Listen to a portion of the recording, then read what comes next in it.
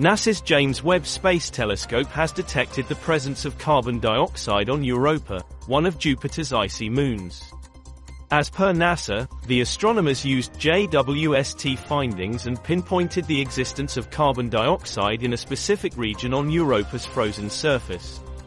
As reported by Space.com, the research team was able to determine the origin of the carbon molecules on the frozen surface by using the observations in the infrared spectrum using the JWST's near-infrared spectrograph instrument.